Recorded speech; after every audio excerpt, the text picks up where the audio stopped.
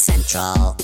This is Tech Radio. All things computers, gadgets and web happening right now in Ireland. Hear us anytime on iTunes or download from techcentral.ie. Tech Central. Hello there and welcome to Tech Radio, the number one Irish tech podcast, bringing you news in tech from around Ireland and across the world. Remember, you can hear Tech Radio on air with RTE Friday evenings or anytime you like with your favourite podcasting app from Apple, Google or Spotify. We keep you up to date, of course, every day with all things tech, with hourly updates and daily newsletters. You can grab them for free at techcentral.ie. My name is Dusty Rhodes. This is episode 856, and joining me as ever, our editor-in-chief, Niall Kitson. Niall, I suppose the big story this week is Facebook and Australia. And in some ways, people will think that this is blowing up into a disaster. And I think it's a terrible success. I think you're kind of right. I think both perspectives have merit in them. I mean, we talked last week about media companies saying to Google and Facebook, hey, you guys are making money off us. Let's see some of that green heading towards our general direction, to which they said no. And now it's sort of, things have gotten a little bit salty in that Facebook brought in the ban on news content, but it's had a little bit of a negative spillover effect. So instead of turning into this sort of industry v industry battle, it now looks like, hey, you got kind of a nice country over here. Be a shame if nobody could, talk to each other. That kind of a way. So we've got Facebook have kind of just said, look, we're not going to be paying for news content. And I love the way they put it. They said, we're not going to pay for news content that we didn't ask for and that people are posting up. That has nothing to do with us. Yeah. And I thought that was a fair point. But once they brought in the block on news, it's not just news that they've stopped. Yeah, they've applied a very liberal definition of news.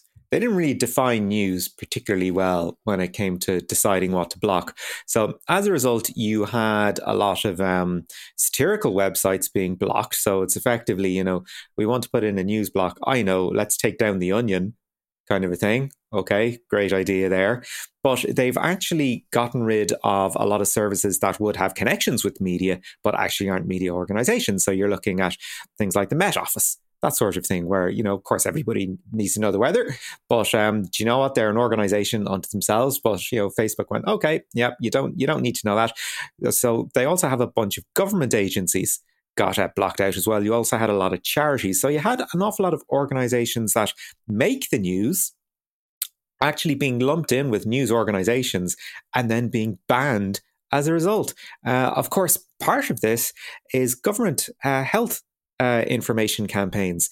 So you have the Department of Health or the various health departments in Australia, the way that it's set up, having information about COVID-19 just not available on Facebook. This is not good.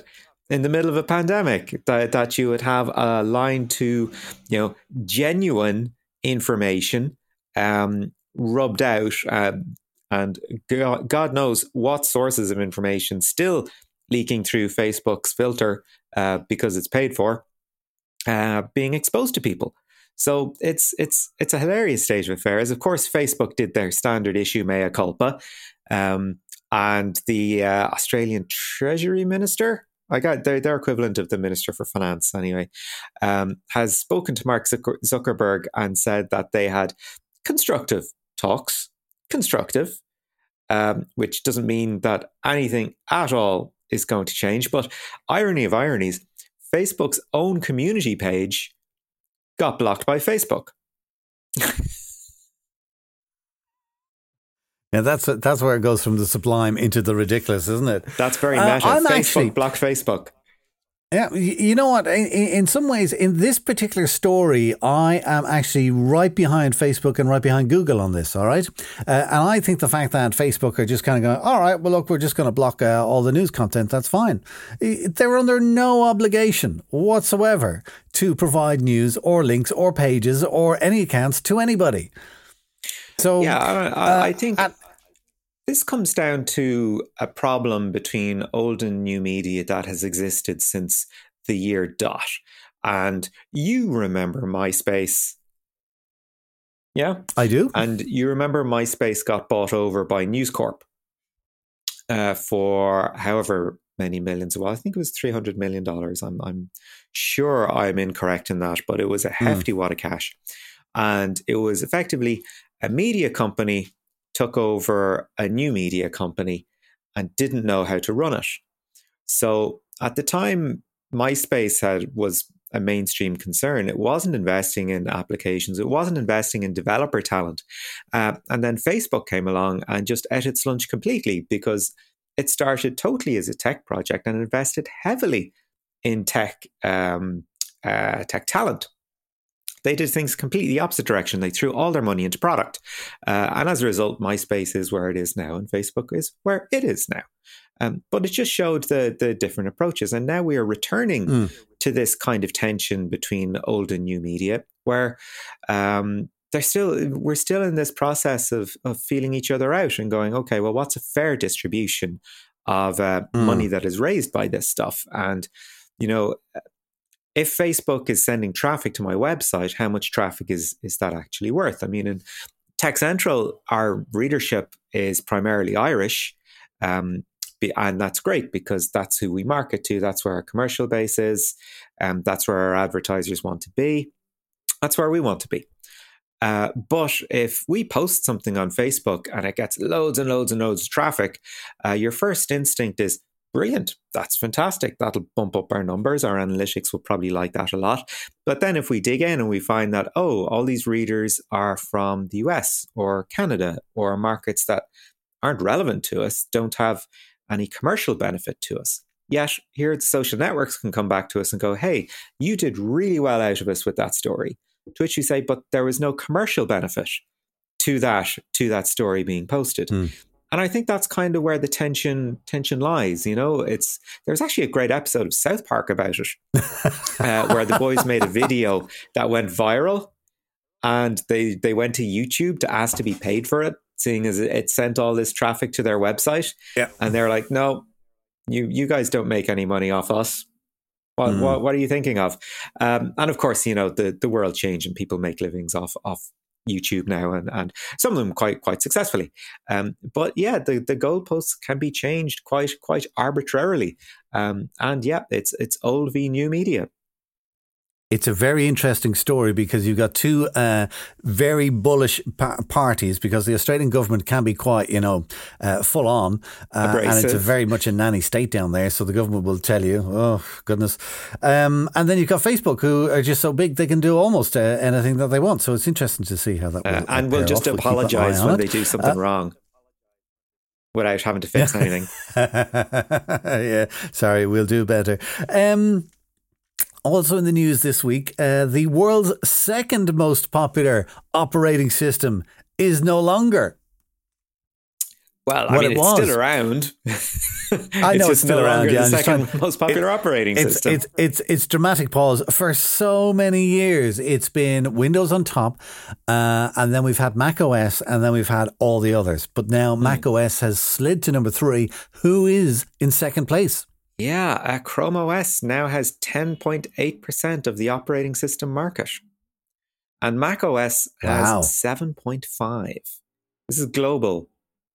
So it points to one thing. And it is the polarization of the PC market between very low cost computers, Chromebooks, basically, which are doing spectacularly well in the education space. And if you've got broadband, they're an excellent solution for you if you want a cut price laptop or don't want to buy a tablet or whatever. And then at the premium end of the market, you have Apple, who aren't terribly interested in affordability, who have 7.5% of the market. So now we're finding that, affordability kind of trumping premium at the moment, whereas it used to be the opposite. When I saw the figures, I was like, Windows only have 80% of the market. Were you a bit shocked by that?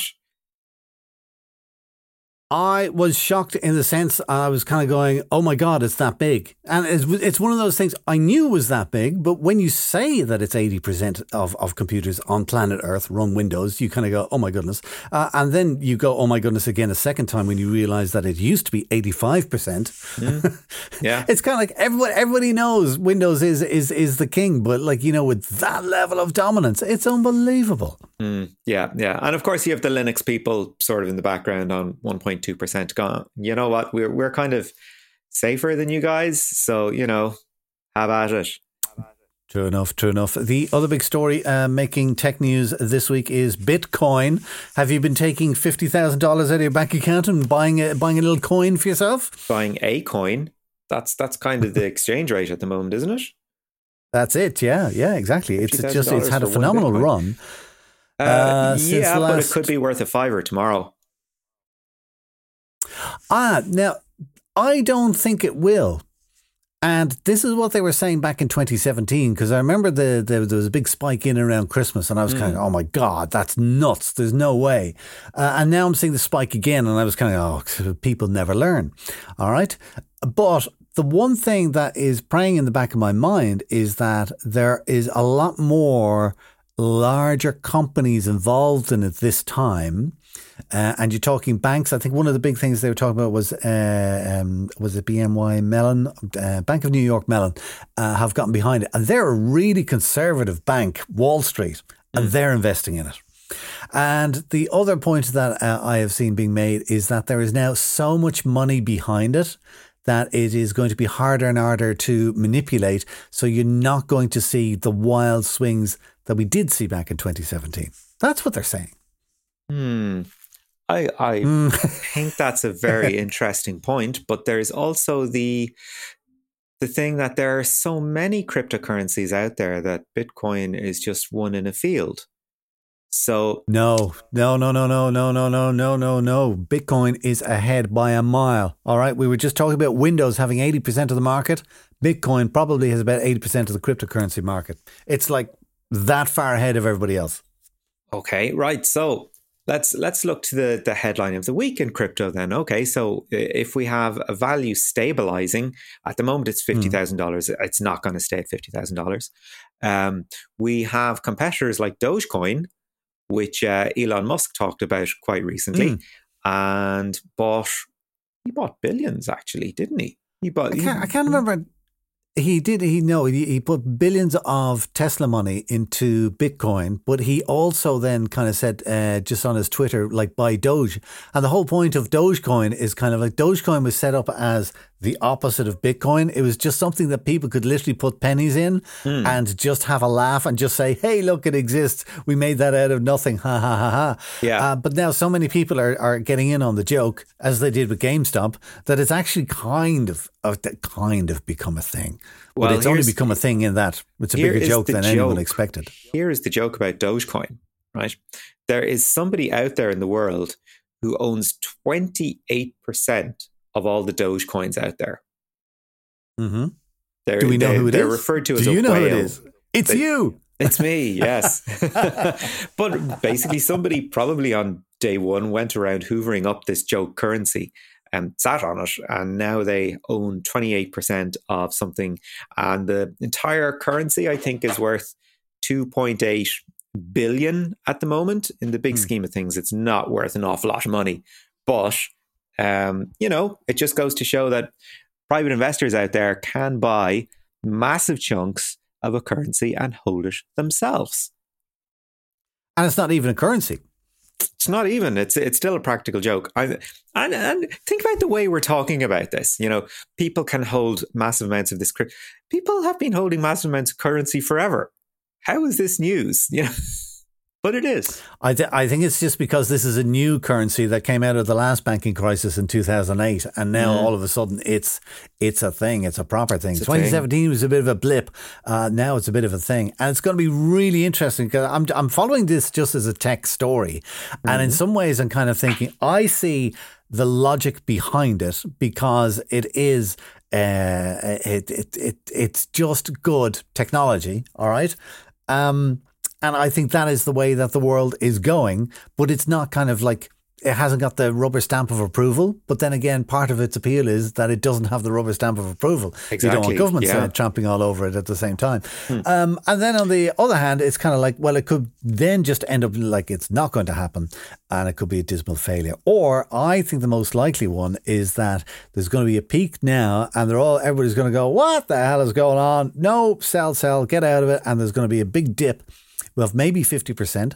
And then it will pick up again. And I reckon in another, 10 years, it's going to be worth serious money. Very serious money. So my only regret on this story is that I don't have $50,000. $50,000. Well, number one, I don't have $50,000. But secondly, I don't have $50,000 that I'm willing to lose, because that's where you need to be, isn't it? Like, you know. So that's Bitcoin making the news this week. Also, our friends in Allison, Mike Feerick. Good news for them. They are the online video learning website based out of Galway. Yeah, based out of Galway, yeah. Well, the European Economic and Social Committee, which awards a series of civic solidarity prizes each year. I think there's 23 prizes goes out, and each one is worth €10,000. Well, Alison has picked up one of these civil solidarity prizes for a course that it put together called Coronavirus: What You Need to Know. Now, this course was put out online last February. There is a certificate attached to it if you want to go for the examination. This is how Alison makes its money, basically. You can do the course for free, but if you want a cert at the end of it, you have to pay for that. And this adheres to that as well. So this is a course that they put together, an information course all about COVID-19 using data from the Centers for Disease Control and Prevention and the WHO. And it was basically a primer. Here's COVID-19. Here's how it works. Here's your, I guess, whistle stop tour of the virus. And it is thankfully been recognized with an award. So there you go. Irish company doing well, being recognized at European level, and a fantastic resource if you feel like you don't know as much about COVID-19 as you should. There you go. Allison.com is the website, and we did an interview with Mike Feerick tail end of last year. It's episode 845 if you want to look it up on the website. Finally, now the biggest story of the entire week, the biggest story possibly of the month, even of the year, we can't talk about because we are recording the podcast on Thursday afternoon, and then something is going to happen tonight which we hope will make headlines tomorrow Friday morning, and that is the landing of the Perseverance rover on Mars. Yeah. Well, something that I read it being described as a nuclear-powered SUV with a laser. That's probably that's true. That is pretty much exactly what it is. Do you know what? Did you know what I was talking about it with my wife last night? Well, sorry, I was talking and she was pretending to listen. All right, what kind of just occurred to me was airlines and trains and buses here on Earth never run on time, whereas NASA is sending this satellite up to land on Mars, and it's going to land at X time, and you can be darn sure it's going to land at exactly that time if it lands. I suppose that's not what you want to hear from your airline, is it? It'll land at 8:20 if it lands be at this time. Anyway, we'll have more to talk about that over the weekend. We'll see how it goes. The one thing I was going to say about Perseverance and what's different about it, I mean, they've learned lots of stuff from the last Mars rover that went up there, but this time they've sent a helicopter. Yeah, there's a drone attached to it, isn't there? Exactly. So we'll be interested. They don't even know if it can fly. They don't know if the atmosphere or whatever way it's going, but they've sent one. So it'll be interesting to see how we get on with that. All right. Listen, that is the news update for this week. Niall, thanks as always for bringing us up to date. This is Tech Central, your weekly tech podcast from Ireland's techcentral.ie. Virtual and augmented reality are finding plenty of uses beyond gaming, particularly in areas like manufacturing and construction. Mark Gillette is head of Mission Critical at PM Group, a specialist in project management with offices around the world. He's been using augmented reality in the building of what will be one of Europe's largest hyperscale data centres in Denmark. He had a chat during the week with Niall Kitson about how the technology is being used to save time and money. I suppose we've been at the forefront of what's known as building information modeling for probably the last 15 to 20 years, I would say. And we're constantly looking at ways that we can use all the information that we have in a building to kind of make better decisions and to visualize it better. And so we've been looking at different types of virtual reality solutions. So we've been in touch with the guys from XYZ for the last number of years. A number of our team have, and this is a new product that they're getting to the market, and we were really interested to try it. So we were it kind of coincided with us starting a new large construction project with one of our clients, and our client was very keen on the technology as well. So it was a great opportunity to use this augmented reality technology right from the very beginning of a project. So probably for the last year or so, we've been engaged with XYZ to try and make this happen. So it's really exciting. I think the way that AR has really found its feet in construction is that sort of the prototype overlay that you can sort of see, effectively from your perspective, the foundations, and be able to plonk what you see as your design on top of that. Yeah. At what stage in the project were you able to do that? Were you able to go, okay, here is the actual dimensions of what we're going to be developing on. Let's start here. Or did it require that sort of foundation level, that sort of first floor level, if you will, that you could build upwards from there? Yeah, well, I suppose so. Design is a process, that we go through on every project, and in this case, we picked up a design from the client's designer on the project, and then there was a sort of a kind of a bridging role for us to do to take that design and to get it to a level that was suitable to go to our contractors with, and then when we get it down to that level of detail, then you essentially take what's in the model and plug it into the technology that the XYZ guys have developed.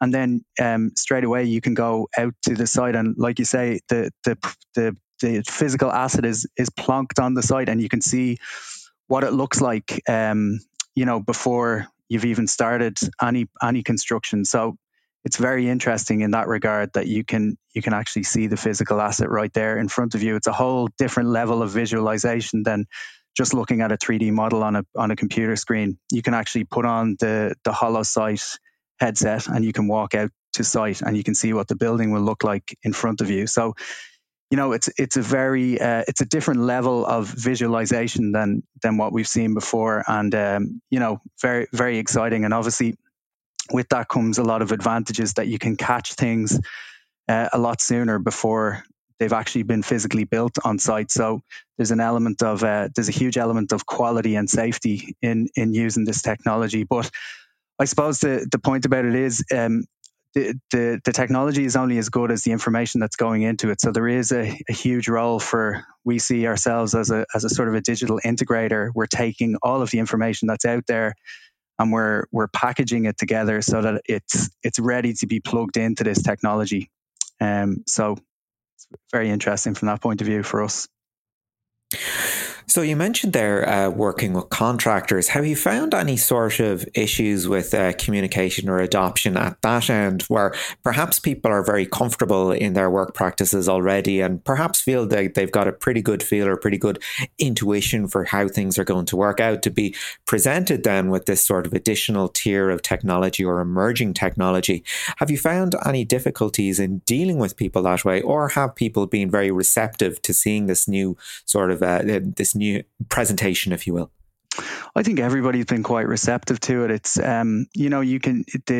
it's very powerful to be able to see this, and it's very kind of, the advantages of it are very clear to see, you know. So the level of detail that we get to in our projects is very detailed. So it kind of it facilitates being able to use technology like this. So the reaction that we've got to it over the last few days in particular has been very positive, and we found that that's been the case on site with our contractors as well. Everybody's really excited about using this technology. So it is a quite conservative industry, the construction industry. So it's great to see people embracing this sort of new technology. When, of course, your current project is about data centers, which one imagines are quite uniform constructions and not really reliant on, they don't have to look pretty, basically. They just have to be functional. Do you see projects like, shopping centers, etc., where, the architecture might be a little bit more novel, might have different sort of dimensions, different proportions? Do you see further applications in that where you're dealing with a non-uniform shape? Yeah, well, I think our architects would probably argue with you on that front, but no, I get the point you're making. Absolutely, I think the sky is the limit really with this technology, and it's basically this technology can show you what's in your model. So if you have kind of a very very aesthetically pleasing design, that's within your model and that can be visualized. So I think we're mainly focused on the industrial sectors. That's the area that PM Group has carved out a niche for itself. But yeah, definitely I see the potential to use this technology across all different types of construction, and while it's quite an embryonic technology at the moment, I think when people see when people see it and they kind of appreciate how good it is to be able to see something in front of you at a very early stage, I suppose, before anything is ever constructed. I think that adds a lot of value to any construction project. So I think it is quite cross-sectoral, this technology.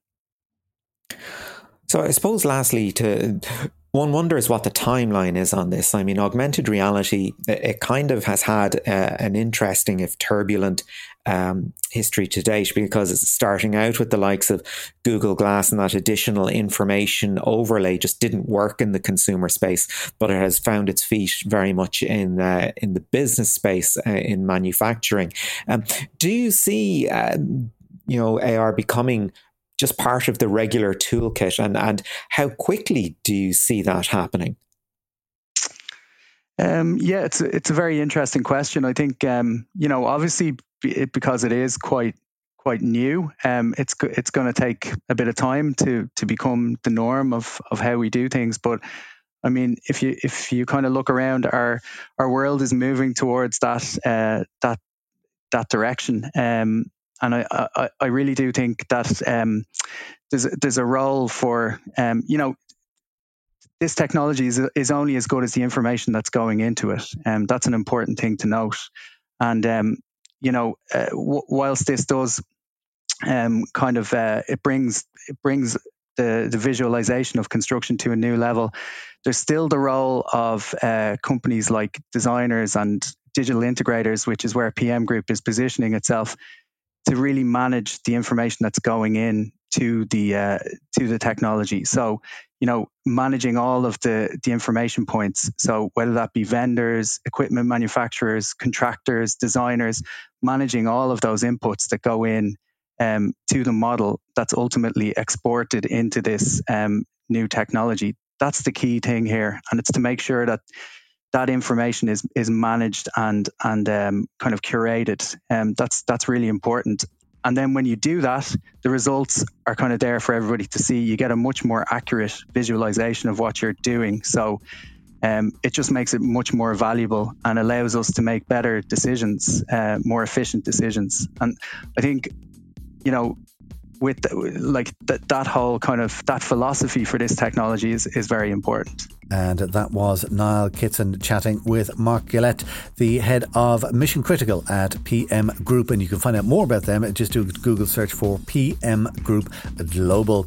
That's our show for this week. Do remember you can get the lowdown on all things tech in Ireland with hourly updates, daily newsletters and more at our website techcentral.ie, or listen to us each week online on Fridays on DAB Digital Radio with RTE Radio 1 Extra.